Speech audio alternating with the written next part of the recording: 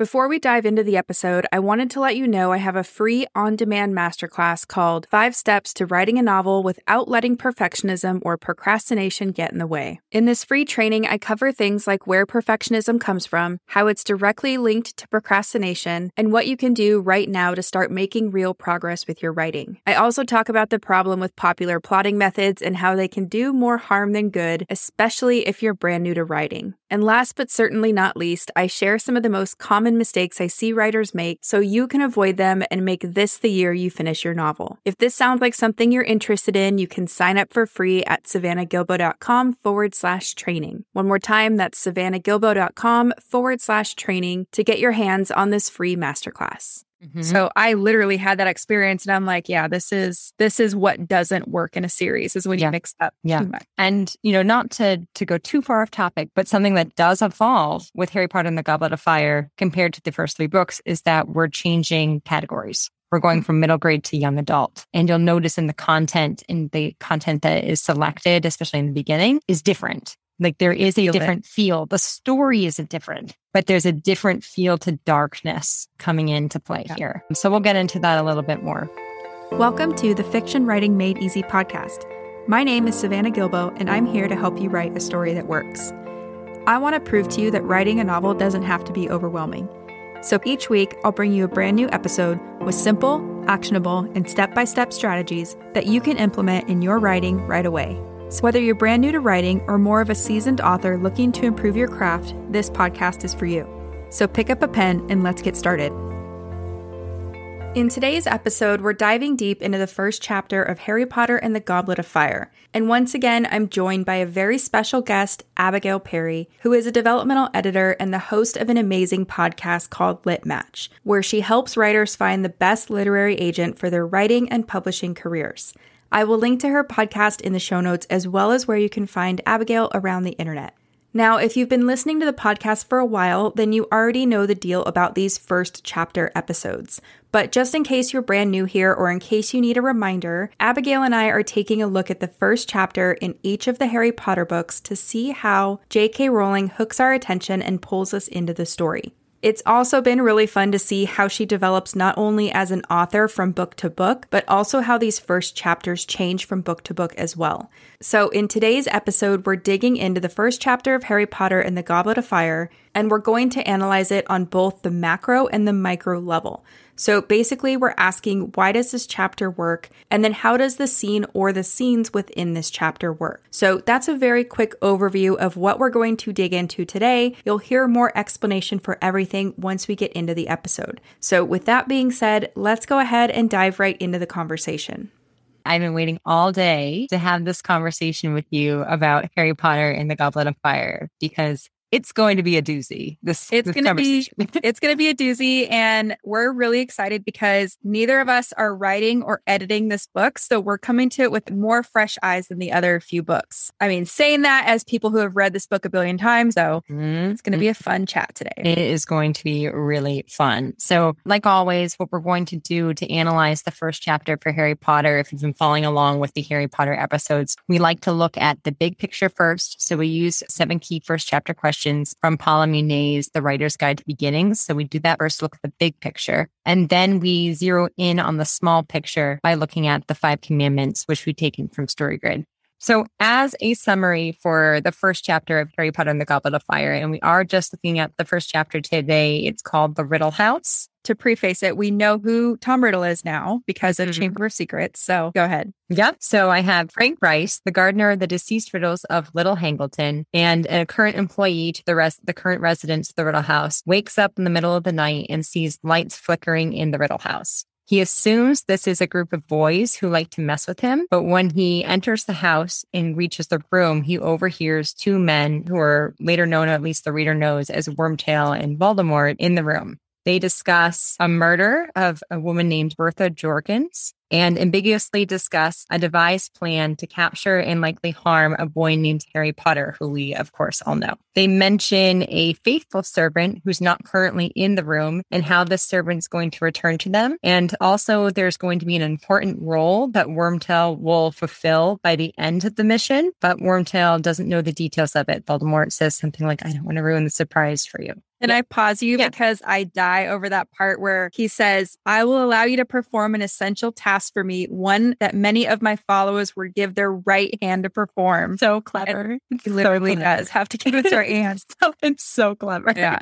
And then after that, then Nagini, who of course is Voldemort's giant snake, slithers past Frank. They talk about how it's really, really amazing description, how as Nagini slithers, she cuts out dust in the floor with her giant body, which is really cool. Past Frank and into the room. Voldemort then starts to talk to Nagini, who tells him that Frank is overhearing everything outside. So before Frank can even do anything, Wormtail pulls open the door and pulls Frank into the room. And Frank bravely stands his ground against Voldemort, which is really cool. And I'd like to talk about that later. Yeah. And of course, standing your ground against Voldemort, especially if you're Muggle, is going to be bad news bears. He murders Frank. And then miles away in a house in Privet Drive, Harry Potter wakes up. To his scar burning.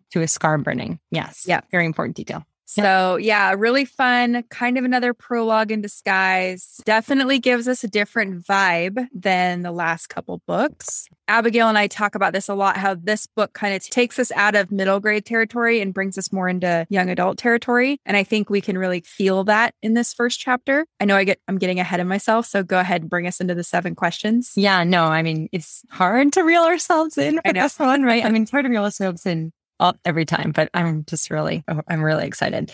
Okay, so we're going to talk about the 7 questions first, and that's going to discuss the big picture. Now, if you are on episode 4 with us with the first chapters, you're probably getting pretty familiar with these 7 questions. You'll notice that a lot of our answers tend to be the same because they're books of the same series. So that makes sense. This Which book also... I'm going to pause because I feel like sometimes series writers make things super complicated and they're like, should one book be this and another book be this, another book be that? No, usually not, because the readers are coming back. We wouldn't probably want the next Harry Potter book if it all of a sudden turned into a straight up romance, or just delivered us something different than we already had. So yes, the answers are the same. And if you're writing a series, yours will probably be too. And that's actually a good thing. Yeah, I actually think it's a fatal mistake if you change. It's it's one of those things. I think, Brandon Sanderson does amazing lessons for BYU. I think that's right, on YouTube. And I just remember in one of the episodes, there was a fantasy writer who couldn't understand why he wasn't being successful. And Brandon Sanderson said immediately when he read the book, it started out as action and then went to something else. So basically, it's like those readers are looking for certain expectations, right? In the big picture, especially first chapters, they set up those expectations. I actually had this reading experience with A Discovery of Witches, that series. I loved the first book. It was, magic, witches, action, romance, all the things I like. And then in the second book, it kind of became more historical fiction. Yeah. And I don't even know what content genre it was. I didn't finish it. And I rarely ever put a book down. So I literally had that experience and I'm like, this is what doesn't work in a series, is when you mix up too much. And, not to go too far off topic, but I think one thing that does happen that's different, and we'll get into this more, so I'm just going to mention it and then we'll dive in deeper during the big picture. But something that does evolve with Harry Potter and the Goblet of Fire compared to the first 3 books is that we're changing categories. We're going from middle grade to young adult. And you'll notice in the content that is selected, especially in the beginning, is different. There is a different feel. The story isn't different, but there's a different feel to darkness coming into play here. So we'll get into that a little bit more. And also, I just wanted to say real quick, notice how you might not change genre, but stakes are being raised. That's what I was going to say. Yeah. Instead of in the first 3 books where it's like we bring him close to danger a lot, and then at the end it's like he's actually in life or death danger. In these books, we're going to get him closer to life and death a lot quicker, or a lot more often. And also reinforcing the idea that those life and death stakes mean nothing if we don't love the character. So notice as we get further and further into the series, you tend to love characters more and more. So the closer they come to death, the more we're drawn in and care about it. So it's just, it's just a masterpiece. Yeah. All things are coming together. Yes, we love it.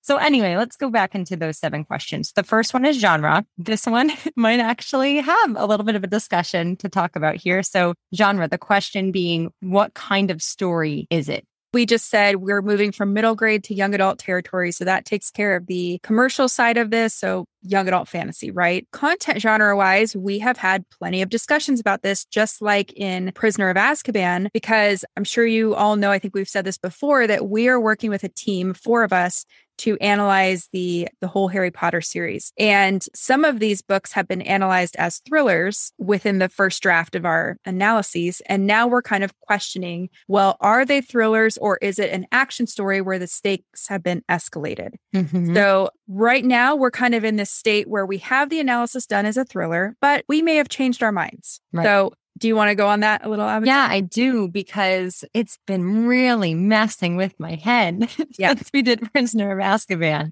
Yeah. And I think when I'm looking at with action, especially like even when I'm looking at the content of this first chapter, one thing that is undeniable to me in all Harry Potter books, especially as they get darker, 4, 5, 6, 7, the crime subplot really starts to become essential to movement in the plot, advancement in the plot in every way.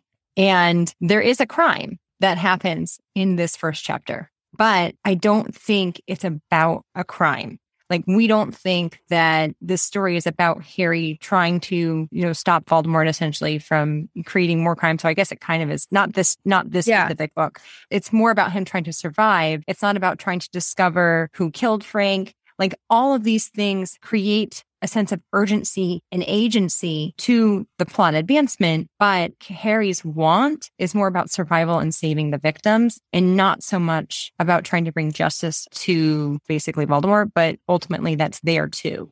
Right. It kind of like gives heat to the fire, but I don't think it's about that.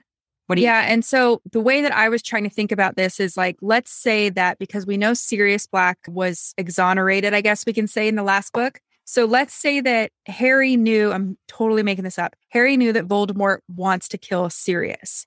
And he's already killed Frank, he's already killed Bertha, right? That might then become, to me, a thriller where he's trying to prevent Voldemort from killing Sirius, and he gets in the way, so he then becomes a victim. Mm-hmm. But right away, we see here that Voldemort's next target is pretty much going to be Harry. And Harry feels this in chapter 2. We don't see that in this first chapter, but he sees it and feels it because he can, connect with Voldemort through the scar. And it becomes about like, oh, what am I going to do? Because Voldemort wants to kill me. And Voldemort even says something in this first chapter, like, we have to wait until the Quidditch World Cup is over. I can't remember if Harry sees this in his vision or not, but we know that he's kind of coming for Harry pretty darn quick. So they talk about Harry. Like, Harry is, with the exception of Bertha Jorkins, who is dead, confirmed dead. Mm-hmm. They talk about that there's a plan and Harry's involved in it, but specifically Wormtail actually has his own crisis decision in the scene. Yeah. Where he has to flirt with the idea of, do I suggest that we don't go after Harry Potter or not? Which is terrifying to question Voldemort on anything. Yeah. Voldemort. And I can't deal with flirt and Wormtail in the same sentence. No, probably not. Yeah. But yeah. But I think that it's a really interesting debate there, because we know from Prisoner of Azkaban that Wormtail owes Harry his life, really. So there's kind of this like hidden sense of loyalty, but ultimately Wormtail's just a coward. So it's like kind of whatever's also going to save his own literal rat tail. So I think this idea is just really interesting, because very much this plan is around Harry Potter. And Harry gets that sense that is coming from him, which speaks to when he actually goes into the Triwizard Tournament. An interesting factor, because Harry is never one who, one of Harry's most admirable traits is courage, right? Yeah. So Harry's not one to shy away from a challenge, but he doesn't want to be in these games. He does not want to be in this tournament. And he's scared, I think, to be in it. He's scared to find out what's going to happen, because it seems like someone is trying to kill him. Mm-hmm. Mm-hmm. Yeah. So I think for me, I'm landing on action just because his goal is survival. It's not like I'm going to go do something, I'm going to get in trouble while I'm doing it, and I'm going to try to survive that eventually. He wants to survive from this vision he has within the first 2 chapters. Yep. I agree with you. So we're settling on action, but we can see why people would lean towards a thriller. Towards. Yeah. Yep. Okay. So the second question deals with plot. And the question is, what is the story really about? Right. And so we can kind of infer a few things from this first chapter and the title. So we know there's going to be a goblet of fire. We don't know what that means. Maybe the back jacket cover copy told us that there's going to be this tournament, right? But we don't really know what that means yet. That's okay. We know that Voldemort's trying to kill Harry. So is Harry going to survive or not? We're already wondering that in this first chapter. Yep, absolutely. The third question deals with point of view. And the question is, who is telling the story? Yeah. So this is, I think, another example of we start zoomed out, right? Because we get all this history about what happened when the Riddles were murdered, who the town is blaming for the murder of the Riddles, the parents, right? And then we kind of zoom into Frank Bryce's perspective, who the town blames for killing the Riddles, even though the evidence was never there to really convict him. So we zoom into Frank's point of view, and then we kind of see him dealing with the conflict of the scene, which we'll get to more in the scene analysis. Yep. And that's an interesting discussion. I'm glad you brought up both, because I think that's something to talk about. Question number 4 deals with character. Which character should they care about the most? They being the reader. Yeah. And so this is fun because obviously we're very worried about Harry once we get into the scene and we realize that Voldemort is targeting him specifically. But we also feel bad for Frank because he has not been treated well. He has a limp. He's been into war. He's been picked on by these kids in town. So we care about both Frank and Harry. Maybe a little bit of Wormtail. I don't know. Yeah. And I just want to emphasize a little bit more about Frank, some details about Frank there, because he's really interesting in modeling what makes a sympathetic character, I think. Because Frank is the point of view for the most part that we're following. There is, like Savannah had said, some away from Frank and then pulling into Frank. And then as we go into the story, it will be more with Harry. But Frank is the character, I think, actually in the scene that you care about the most. And then Harry, because Harry's mentioned, and of course we all love Harry. Everyone, we know it's about Harry, right? Yeah. But Frank, it's so interesting because like immediately being a sympathetic character because he's falsely accused of murder. So and everyone picks on him, the town and the kids in town. There's one woman who stands up during the gossip who says that Frank had a hard war. So we already know that he has that hard life and he has the limp as even a, probably like a physical permanent reminder of it. And he just wants a quiet life. But it's interesting because they even say that over the night, the gossip had turned to, of course, it had to have been Frank who murdered them. He gets off because Voldemort killed him with Avada Kedavra, right? Yeah. So there is no evidence that Muggles would understand. But then it's really interesting because he continues to work at the Riddles. So basically, he really does want this isolated, quiet life. But my moment with Frank is when he's pulled into that room. Yeah, he's so brave. He's brave. And I even wrote a line down because it really stuck with me. And basically, when he's standing outside the room, he's humanized very much so because he talks about his fears. Well, he doesn't, talk in first person, but we understand his fears. We understand actually, even like when Nagini pins him against the door, he's paralyzed by fear. So very relatable in this situation. You're overhearing murder. Like, that's scary, right? Like, literally, he thinks that there's a psychopath behind the door. But then he's pulled into the room. And there's a line that says, now that the time had come for some sort of action, he felt braver. It had always been so in the war. And I just thought like, oh, man. And then, of course, like he doesn't know Voldemort. So I think it'd be even more difficult to stand up to Voldemort if you understood what he was capable of. But Frank has inklings that this is a psychopath who has murdered someone and is going after a boy. So it's really interesting. He speaks up against him and stands up against him. And I just think that is the coolest thing. And then when Voldemort turns around, they talk about how he screams and then is dead before he hits the floor. So you just feel terrible for him. He would definitely be in Gryffindor. And I think it's fun. Like, he's a little bit of the flavor that Harry is, He's scared, but he's going to do the right thing anyway. And I like that moment too. I love the reminder that he's defaulting to this strength that he had to find in war, one of the worst times of his life. Yes. So I love that too. And it was, we know Voldemort as readers. We know what he's about. We know Frank's not going to make it out of this scene. No, we don't. Frank, like you said, he knows he's up against a murderer, but he does the right thing anyway. And the other thing I want to say really quick about it is that it parallels the climax of the book, which I think is really beautiful. Because at the end, when Harry has his final confrontation with Voldemort in the graveyard, number one, Cedric he has less time to even think about it, but he basically does what Frank would have done as well.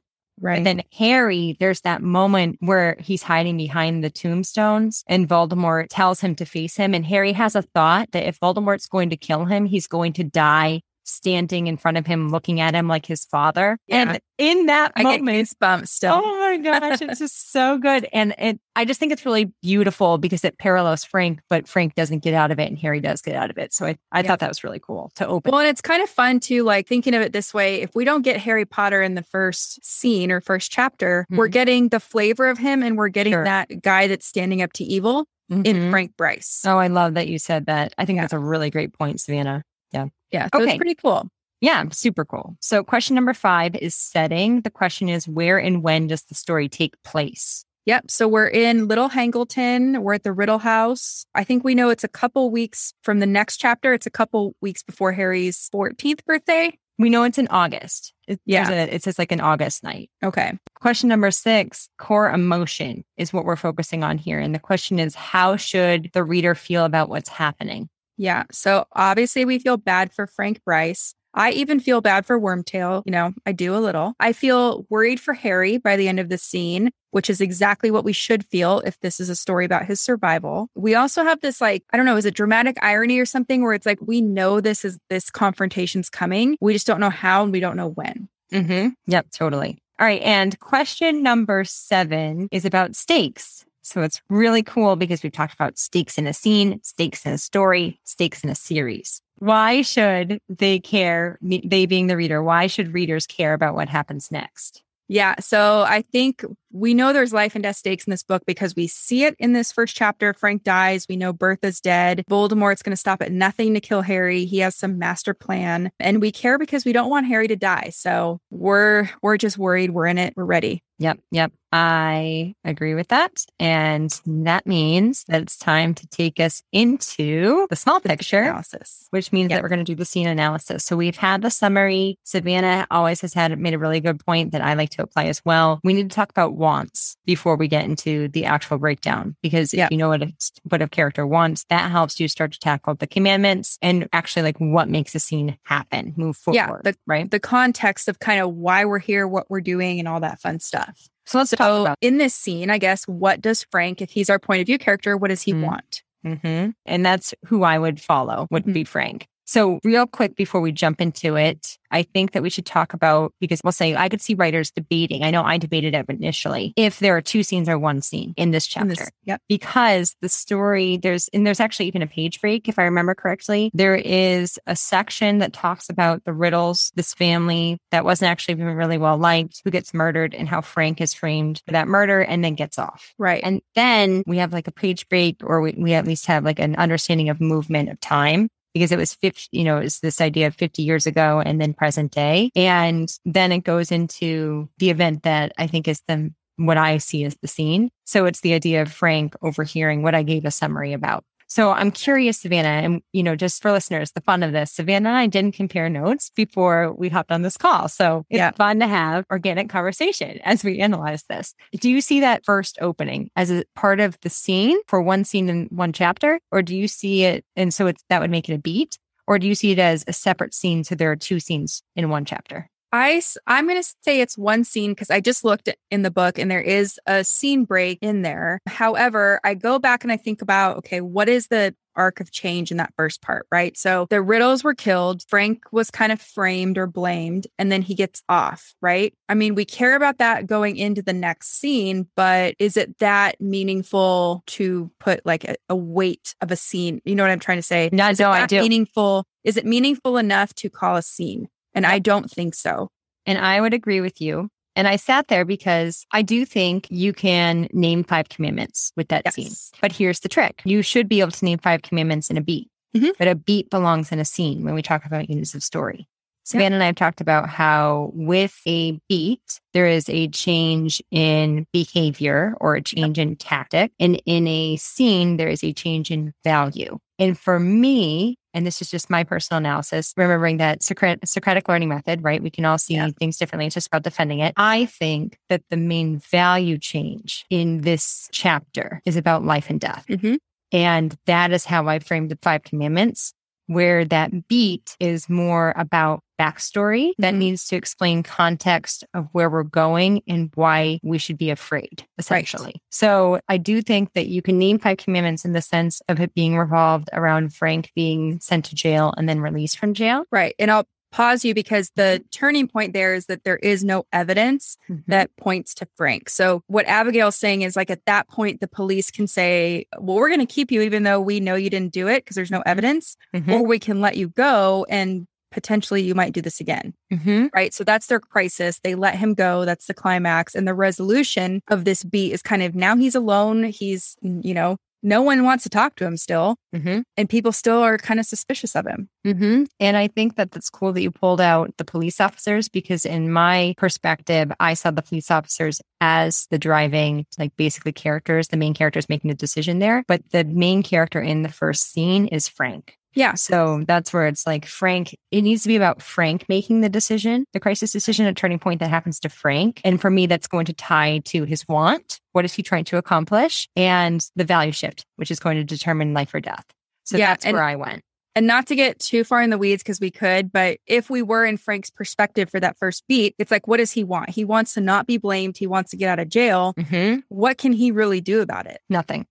He can argue, but like until that evidence comes through, and even when it does, it's not up to Frank what happens. Exactly. So that's another thing that, like Abigail said, points us to this is a beat. It's not really a value shift, but it is important to set up the backstory. And notice how it is setting up backstory, but it's not an info dump. It has its own structure. And now we're in the meat of the scene, which we're going to talk about. So in this part, what is Frank's goal? Yeah. And I think that Frank's goal here is ultimately, he thinks it's boys, but it's to get whoever's messing around with the house away. He wants to basically stop whoever's doing whatever they're doing in the house from doing what they're doing. And I would even back up a little further than that, because in the beginning, he wakes up because his knee's bothering him, right? And then he wants to go down and get, I think, a hot water bottle or something to put on his knee. So that's like what he's doing when we're dropped into this scene. Oh, that's so interesting. I love that you pulled that out because I saw that as a complication before the inciting incident. So interesting. Sorry. Well, yeah. And so I'm looking at the scene now because where is the part? I'm just looking to see what happens first because we see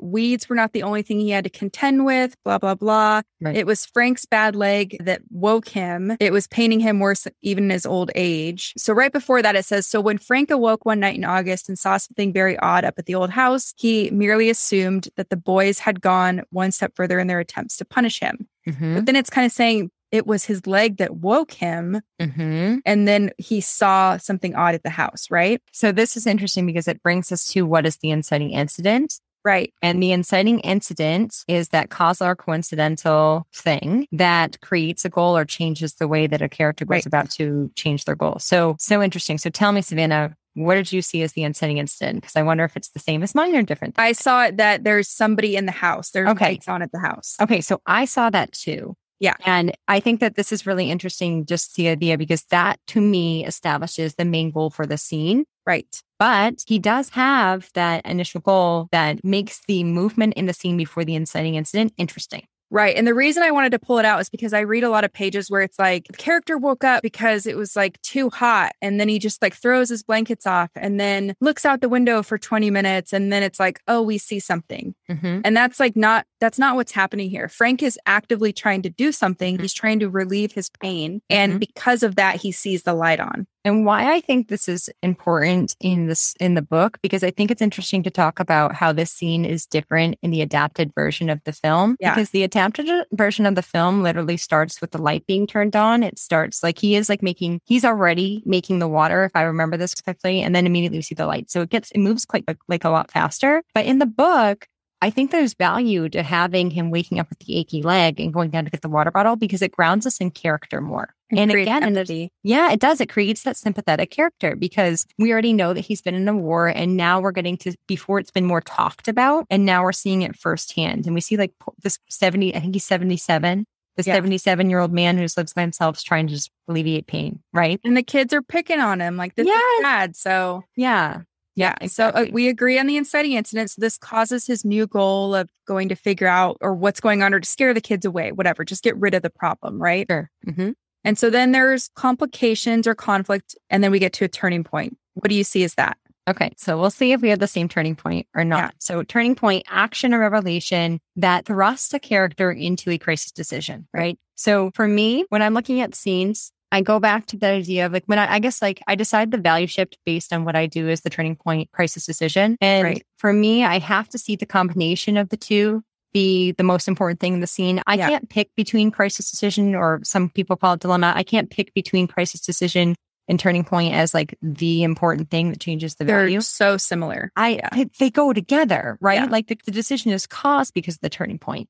So there are quite a bit, at least how I saw it, quite a bit of complications before the turning point for me. Right. And really important details that maybe we can talk about after we do our analysis. But I decided that I thought the turning point that caused the greatest crisis decision for Frank was when Nagini is behind him and pins him against the door. Basically, he's pinned between the room with Voldemort and Wormtail, where he believes the psychopath is plotting a murder, and the snake. And you don't have to have a crisis decision written on the page. But it's interesting because in this chapter, it is, but not in a way of Frank had to decide what he was going to do. It's artfully written, right? In the sense of Frank is paralyzed by fear, and he realizes that the only way that he can escape is by running into the room with the two men. Right. But if he Should we read it? Yeah, I was like, I kind of want to read it. Okay. I have it in front of me if you want me to read it. You go for it. It says, and then Frank heard movement behind him in the dark passageway. He turned to look and found himself paralyzed with fright. Something was slithering toward him along the dark corridor floor, and as it drew nearer to the sliver of firelight, he realized with a thrill of terror that it was a gigantic snake at least 12 feet long. Horrified, transfixed, Frank stared as its undulating body cut a wide, curving track through the thick dust on the floor, coming closer and closer. What was he to do? The only means of escape was into the room where the two men sat plotting murder. Yet if he stayed where he was, the snake would surely kill him. Yep. So notice that it's not a flat sentence of Frank was paralyzed by fear and he had to choose. Do I face the snake or do I go into the room? It's designed through context. Yeah. Right. So it's all there in emotion. It's designed through emotion so that it's combining Frank's internal debate with the external surroundings that are forcing him to make a decision. Right. So it's really cool. So that decision, then that crisis decision is, does he let the snake eat him or face the snake? Yeah. Or does he go into the room and risk death there? But ultimately, both options have a result in risk of death. Right. Yes. And so it's so funny because we were questioning if we were going to agree. I had the exact same crisis. I highlighted this passage. But what I think is cool about this is his decision to go into the room. It does put him in danger. But what is neat about it is that Nagini's already seen him.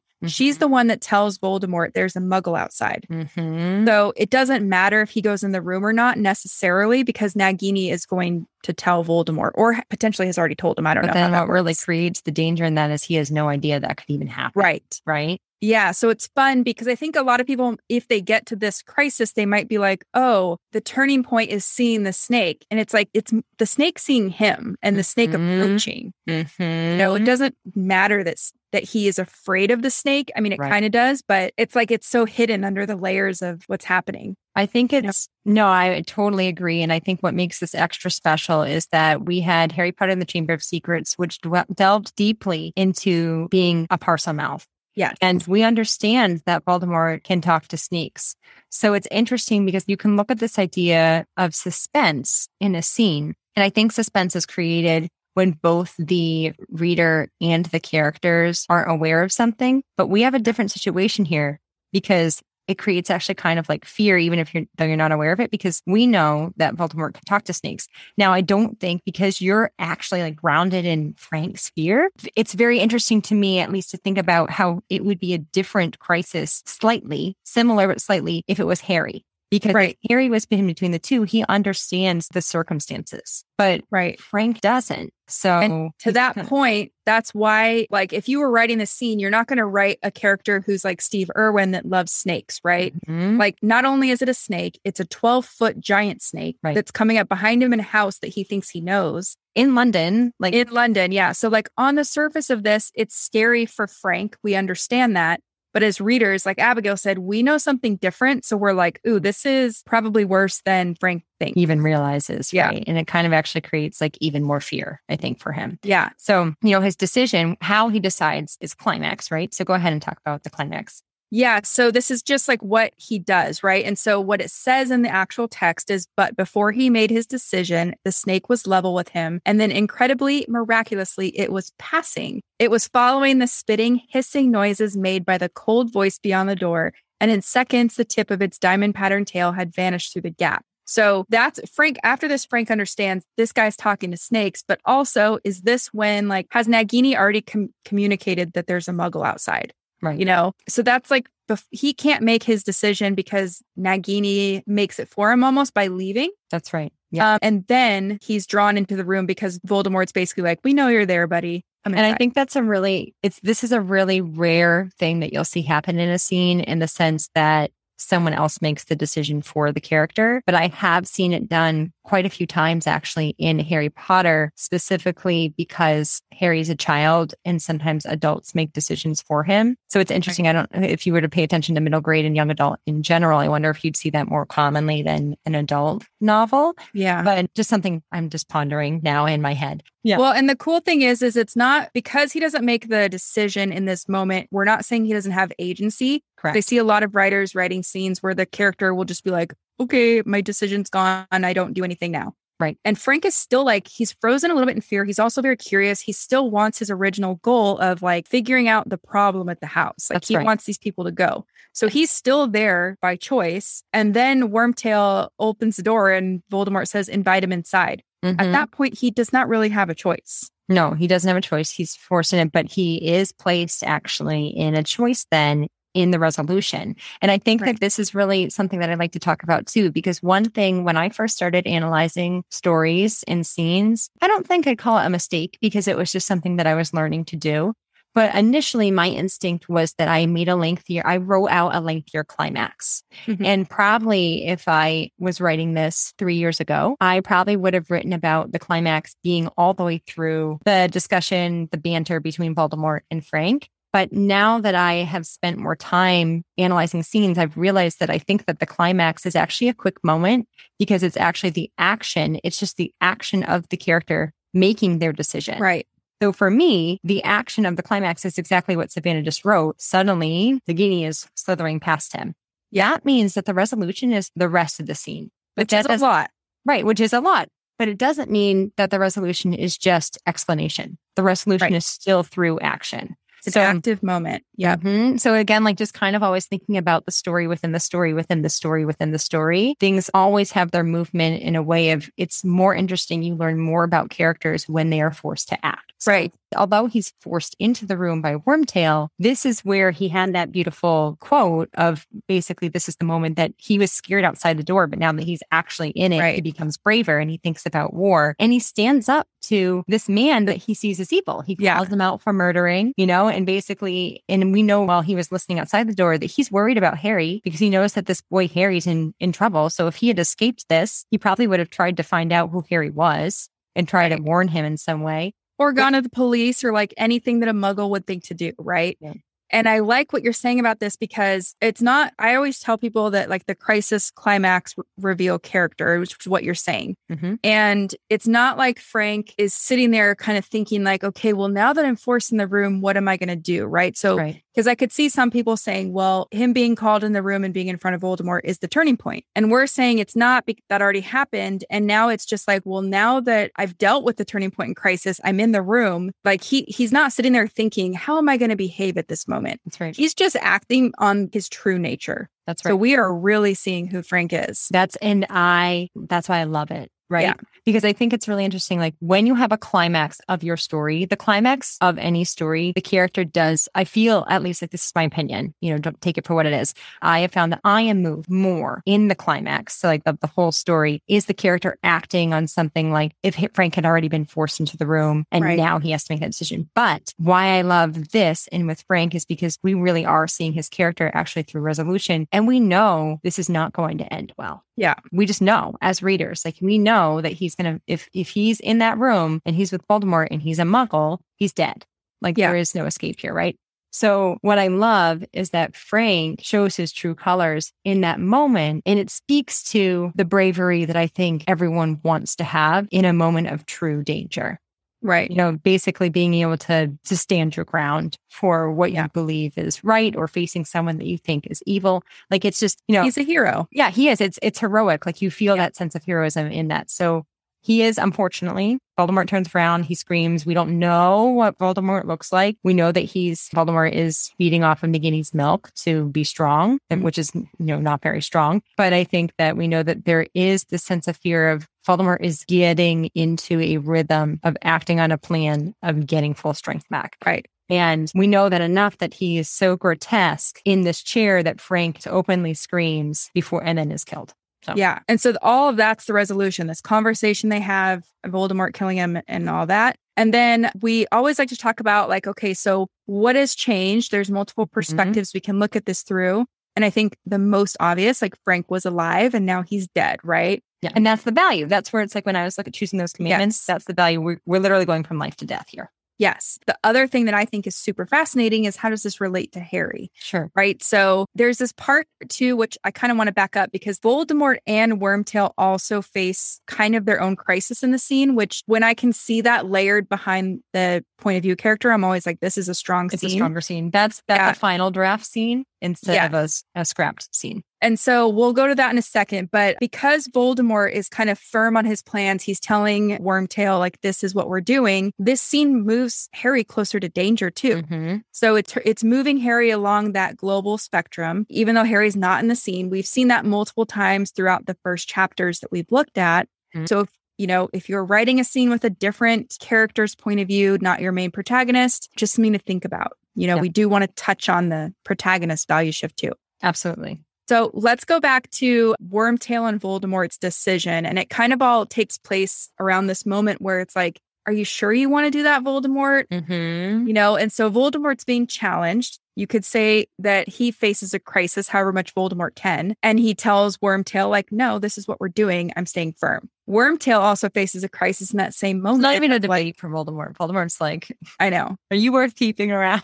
Yeah, but still, Wormtail challenging Voldemort is pretty shocking. Well, so I wanted to talk to you about that because when you read that, it's sort of out of character for him to do that. And you have to go back to the comment, I forget who makes it now. You might remember Savannah in Prisoner of Azkaban, but someone says to Harry that once you've done that, someone has saved a life. You're either forever Lupin in or debt. Sirius. Yeah, it's like you're forever in debt. So it's interesting that we're seeing this firsthand start to come out, and actually in the first chapter in the next book. Right. And you don't even notice it until you sit and think about it, because you could read this and just be like, Wormtail's being a coward here. He doesn't want to do this. Is it that, or is it that he feels he owes Harry? Yep. And it's so interesting because you talked about how you kind of feel bad for Wormtail. And I'm empathetic for Wormtail in the sense of he's just terrified, right? And when people he's a pawn. He is when people and he's just totally a pawn. And whenever you're in that position, you can just feel so helpless. Mm-hmm. He's just really trying to save his own life, which is, not the heroic thing. But ultimately, he's just scared. Yeah. At the same time, we don't like the nasty things that he's doing.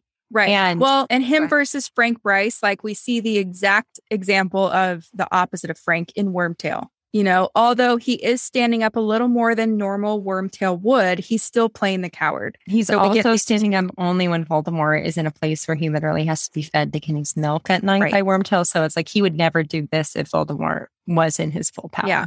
But it's kind of cool. Wormtail is a little more three-dimensional than maybe we give him credit for. Yes. So, but in this moment, it's kind of like Wormtail has to figure out how far he's going to push Voldemort, because his own life is pretty much always going to be at stake. Yep. And I think Voldemort could kill him at any second. Exactly. And I like that you brought that up about three-dimensional, Savannah, because I think this is something that J.K. Rowling really does well with characters.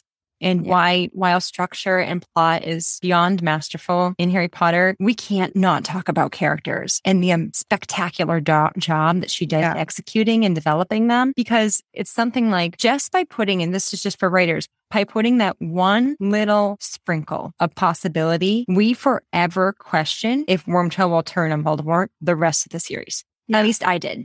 Yeah. And I think that's beautiful. And I think that it reflects something that she does with Draco Malfoy, who is very two-dimensional up into Half-Blood Prince. And it's wow, can she layer characters? Yeah. Because that's where it's we do it in real life, right? We make judgments. Being people, we make judgments. but you don't truly know why someone acts until you know everything about what's going on in their life. And it just kind of wakes you up to the idea of like, look, if you make those snap judgments, it's a mistake. Yeah. Because you have to understand the layers. Yeah. And throughout the series, people do it in multiple ways. It's like we judge Hagrid because of how he looks, but he's really good. We judge, Moody maybe because he looks different. And then we find out the truth about him and all this stuff, right? Mm-hmm. So it's a thing in Harry Potter. And I think it's really cool. It is. But yeah, like you said, this sets up the possibility for characters to turn this way, right? To become multidimensional.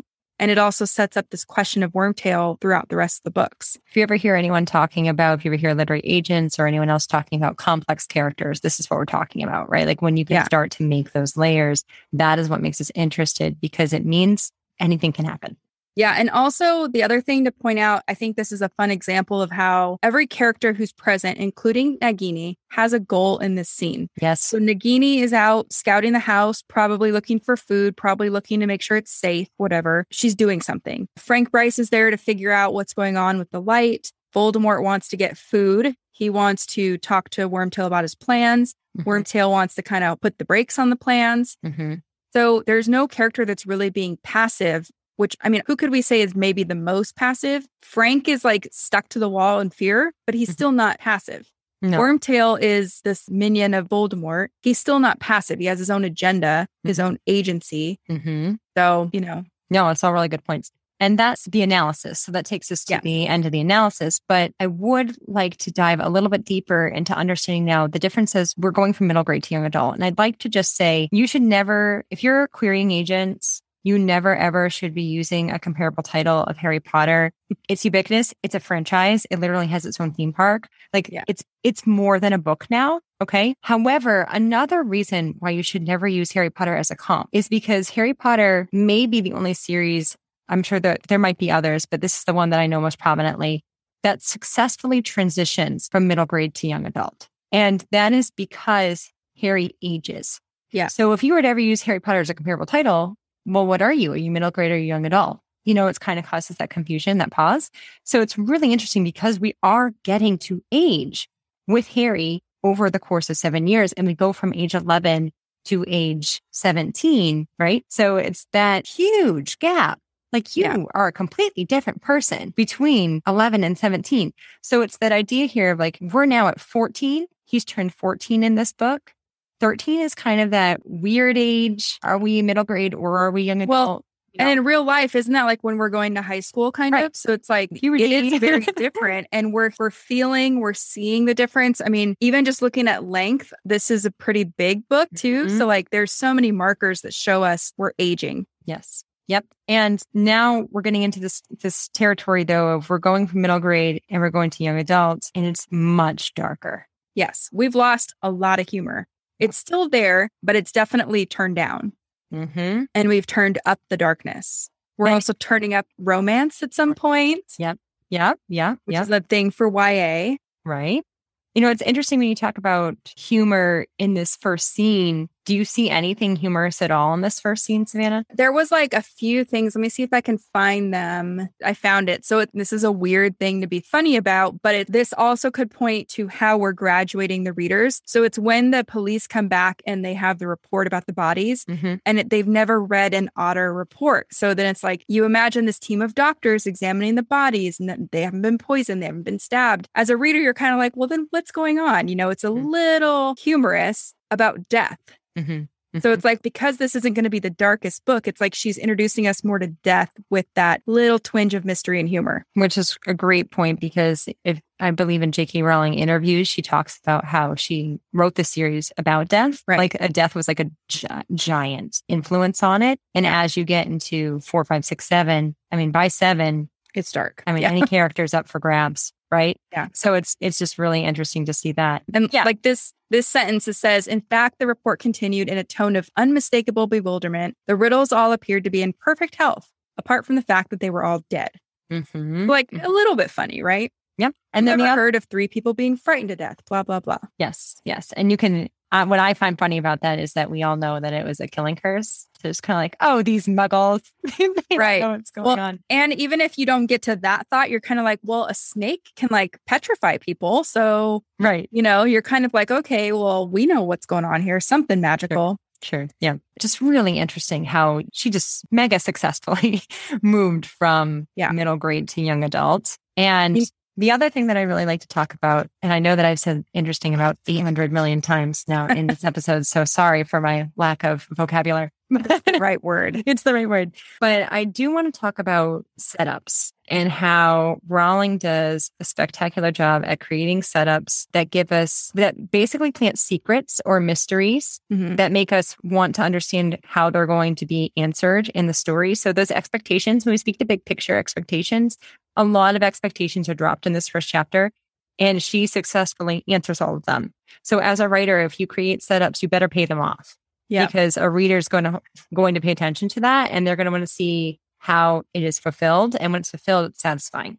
So, and what are some examples? Yeah. So one of the things that I had is that we know that Nagini is basically being the source of keeping Voldemort alive. So he's so weak that it's to the point that he has to be fed milk from the snake. So we're going to that makes me want to say that eventually we need to see the state of body, right? We need to eventually understand where this is. The Quidditch World Cup is mentioned. Yep. So we understand that there's a big deal. There's a Quidditch World Cup. We haven't seen a Quidditch World Cup. Of course, we know Quidditch and everyone loves Quidditch, but we don't understand what that is. We also know that there's a lot of security happening at the Quidditch World Cup. So it's setting up expectations that, like anything, when you go to big crowds, if something bad is going to happen, it usually would happen in a big crowd. So, but also it sets up that potentially Harry might feel safe going into this because everyone knows the security is heightened, and then the Death Eaters show up. Yep, exactly. And it's like a source of fun that turns into tragedy, which is in today's world like far too sad of a thing that comes into reality. Wormtail hesitates on Harry, so we've talked about that one. So we're having that curiosity. The hand cutting. Yeah, the clever hand-cutting convent. Oh my gosh, it's so great. And one thing that I love in this chapter, but also I love it with Snape, is Voldemort reads minds. So occlumency doesn't come into conversation until book 5, Order of the Phoenix. But Voldemort has the upper hand on everyone. And Voldemort always knows. And you're thinking it's just because he's this powerful wizard. But when you get into occlumency and you understand why he understands it, and then Snape can overpower Voldemort's occlumency, it's just wild. Well, so on that note, that actually makes this scene more interesting because there's this part about like, you're going to betray me again, Wormtail, or like, who knows if you are going to. Potentially, he's reading Wormtail's thoughts about not wanting to harm Harry. Totally. He's absolutely reading that, So it's like, and that's where when Voldemort has that I see, he's basically already read Wormtail's mind that he will leave him at any second. He understands who actually is loyal and who's not, which makes it easy for him to eliminate those who stand in his way. And he has no remorse about it. And Frank notes that. This man speaks about killing with no remorse. And it's sad because thinking about if he can read all of Wormtail's thoughts, he knows what Wormtail wants. He wants to be like a most loyal follower. He wants to be like a Snape, where it's like Voldemort trusts you, you're the right-hand man. And Voldemort uses that by dangling the carrot. So it's like he sees all, he's ready to use all. It's an end game, right? So it's like if you can't block out Voldemort, you're screwed. You're done. Essentially. Yeah. So there's that. There's a conversation about protecting the protection surrounding Harry, which I think is really cool because, of course, that's going to be deep. It comes full closure in book 4, but it's actually a lot deeper than that because there's more protection around Harry than Voldemort even realizes, which is part of his weakness, his ego, right?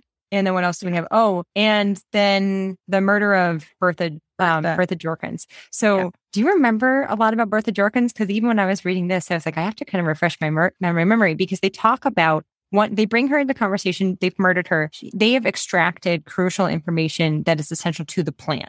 So I'm going to let Savannah speak to that in a second. But I do want to say that with Bertha Jorkins, they talk about why Wormtail basically murmurs, why didn't we just wipe her mind? And he says, well, we know that you can extract memory. Even powerful wizards can extract memories that are deeply hidden. So I think that's really cool. Because we see. Yeah. And so Bertha Jorkins, she heads up magical games and whatever that department's called, but basically in charge of like the Quidditch World Cup. Yes. But do we ever know what the crucial information is that he extracted? Well, I bet it's something to do with getting Harry into the Goblet of Fire. Okay. I always found that so interesting because I couldn't remember off the top of my head. And I was like, clearly this is crucial because we're told through dialogue. Notice that we're not told in an info dump way. We're told through dialogue that they have information that was crucial in getting Harry. So we know it's tied to that. This is like, it's so fun because the book is so much different than the movie in this case. And there's the part with Winky, there's Barty Crouch Jr. and Sr. And I know Barty Crouch has something to do with because of his position, he has to like sign off on stuff to do all this Quidditch stuff. I don't know if this is in the book or if I've just read this somewhere, but didn't she see Barty Crouch Jr. and there's like this whole deal of like, that's the secret. Oh, that's because he's supposed to be in jail, right? That sounds familiar. Barty Crouch's mom took his place. Who's dying. Yes. That sounds familiar. See, good memory. So because there is these books. So good. So there's a line in there that talks about when they're talking about extracting memory. And I think as a reader, you assume it's about Wormtail. You assume that like she's seen Wormtail and why basically the line is about it wouldn't be good for someone to have seen a wizard who's supposed to be dead walking around. So your attention goes towards that. Right. And we're really talking about Barty Crouch Jr. And like this Barty Crouch Jr. character who is the villain, like who's different force of antagonism. So he's number 2. I'd say like in Chamber of Secrets, you got Voldemort. Well, you got Tom Riddle, the memory. And then you got Lucius. You got his like number 1, number 2. And in this one, it's Voldemort. Well, and in case it's been a while since anyone's read or seen it, Barty Crouch Jr. is the guy that's masquerading as Mad-Eye Moody. Yes. At the school, which eventually gets Harry into all this trouble in the Triwizard Tournament. So I'm remembering that there's something to do with the memory that I think Barty Crouch Sr. tried to like wipe the memory of Bertha Jorkins. I think you're right. I think that sounds Voldemort and whatever recovered it. Now they know Barty Crouch Jr. is there. Yep. Barty Crouch Jr. is a follower. Right. And that's how all this. But that's really cool is that you don't really get like too many details about Barty Crouch Jr. until you start seeing Dumbledore's memory. Right. But Barty Crouch, we know very quickly. So again, like not a setup in this first chapter, but a setup that creates purpose. Because I think sometimes what I've seen writers do is that they drop big moments when they basically forget to develop that moment and then just drop a big moment. But it's not as powerful because it hasn't been woven into the threads of the story. Right. And you have to weave the quilt. Right. And I think, that's something that like, because imagine we're reading this book or any book where this big surprise is dropped. You almost sit there and put the book down and you're like, wow. And then you start thinking about it. And if there's nothing there to pull, you're like, well, wait a minute, where did this come from? But in this situation, we're like, oh my gosh, back in chapter 1, she's already telling us this and then this happens. And then, so it's like you unravel it and you're like, I feel really satisfied. If there's nothing there to unravel, you're like, I don't like this story anymore. I mean, and that's where it's like when I get to these Harry Potter books and I'm just flat out amazed. Like, I just can't even believe it. I've read them so many times and every time there is something else that I pick up on and it's just, wow. It's just extraordinary. And I think that I was talking to Savannah before we got off camera as we wrap up for today. Goblet of Fire is one of my favorites. Deathly Hallows is my favorite. And then Goblet of Fire is my second favorite. And I was sitting down to read this. And I just get excited immediately. I'm just excited. And that is a core emotion for action content genres, but I'm just in love. And I think it just, when a book changes your life, when it's something that the upteenth time you sit down and you're just in love. Right. Excited to read more. I want to read more sentences, Yeah. Well, and now it's so fun the way that we've been studying these. It's like we have a whole new way to nerd out and to dig into this because, as readers, we might appreciate these clues being dropped. But now as writers and editors, we're like, ooh, we can learn from this technique and apply it to our own stuff or to the writers we work with. Yeah, I once had a friend when I was analyzing this, I was just, watching me analyze stories at some point and said, does it make you lose your interest in reading? And I was like, you're like, it's the opposite. I was like, it excites me. It makes me feel like this is a puzzle that I can figure out, Yeah. But at the same time, I can experience emotion. and empathy through characters, you know? Right. So yeah, it's such a great example. And I like looking at these first chapters because they've been so different over the first 4 books. Well, they've been different and the same, you know, the same setup with Harriet Privet Drive and all that stuff. But yeah, it's amazing. We're going right back to Privet Drive in chapter 2. Yes. You know, we're heading back there, but we have to have this preface before. So yeah. So I think that's all. Right? Yeah. Yep. End of the discussion for Goblet of Fire, which means we'll be looking at Order of the Phoenix next. Yeah. And I believe that's J.K. Rowling's favorite book, if I have read that correctly. So that will be an interesting discussion because that is a heavy book. So I'm sure we're in for another lively analysis of big picture and small picture there. I hope that you enjoyed Goblet of Fire today. And as always, Savannah, the best to be here with you. I just love our talks. Yeah, thanks for doing this with me. It's been literally the highlight of my weeks and my months. And I know that the listeners out there are really enjoying these episodes, not only because you guys are Harry Potter fans, but because you're all writing your own fiction and this is helping. So I'm so glad to hear all that. And we will keep pumping them out. So stand by. So that's it for today's show. As always, I want to thank you so much for tuning in and showing your support. If you want to check out any of the links I mentioned in this episode, you can find them over at savannahgilbo.com/podcast. And if you haven't done so already, make sure you subscribe to the show because there's going to be another brand new episode coming out next week. If you're an Apple user, I'd really appreciate it if you took a few seconds to leave a quick rating and review. Your ratings and reviews tell iTunes that this is a podcast that's worth listening to. And in turn, that helps this show get in front of more fiction writers just like you. So that's it for today's show. I'll be back next week with a brand new episode. Until then, happy writing.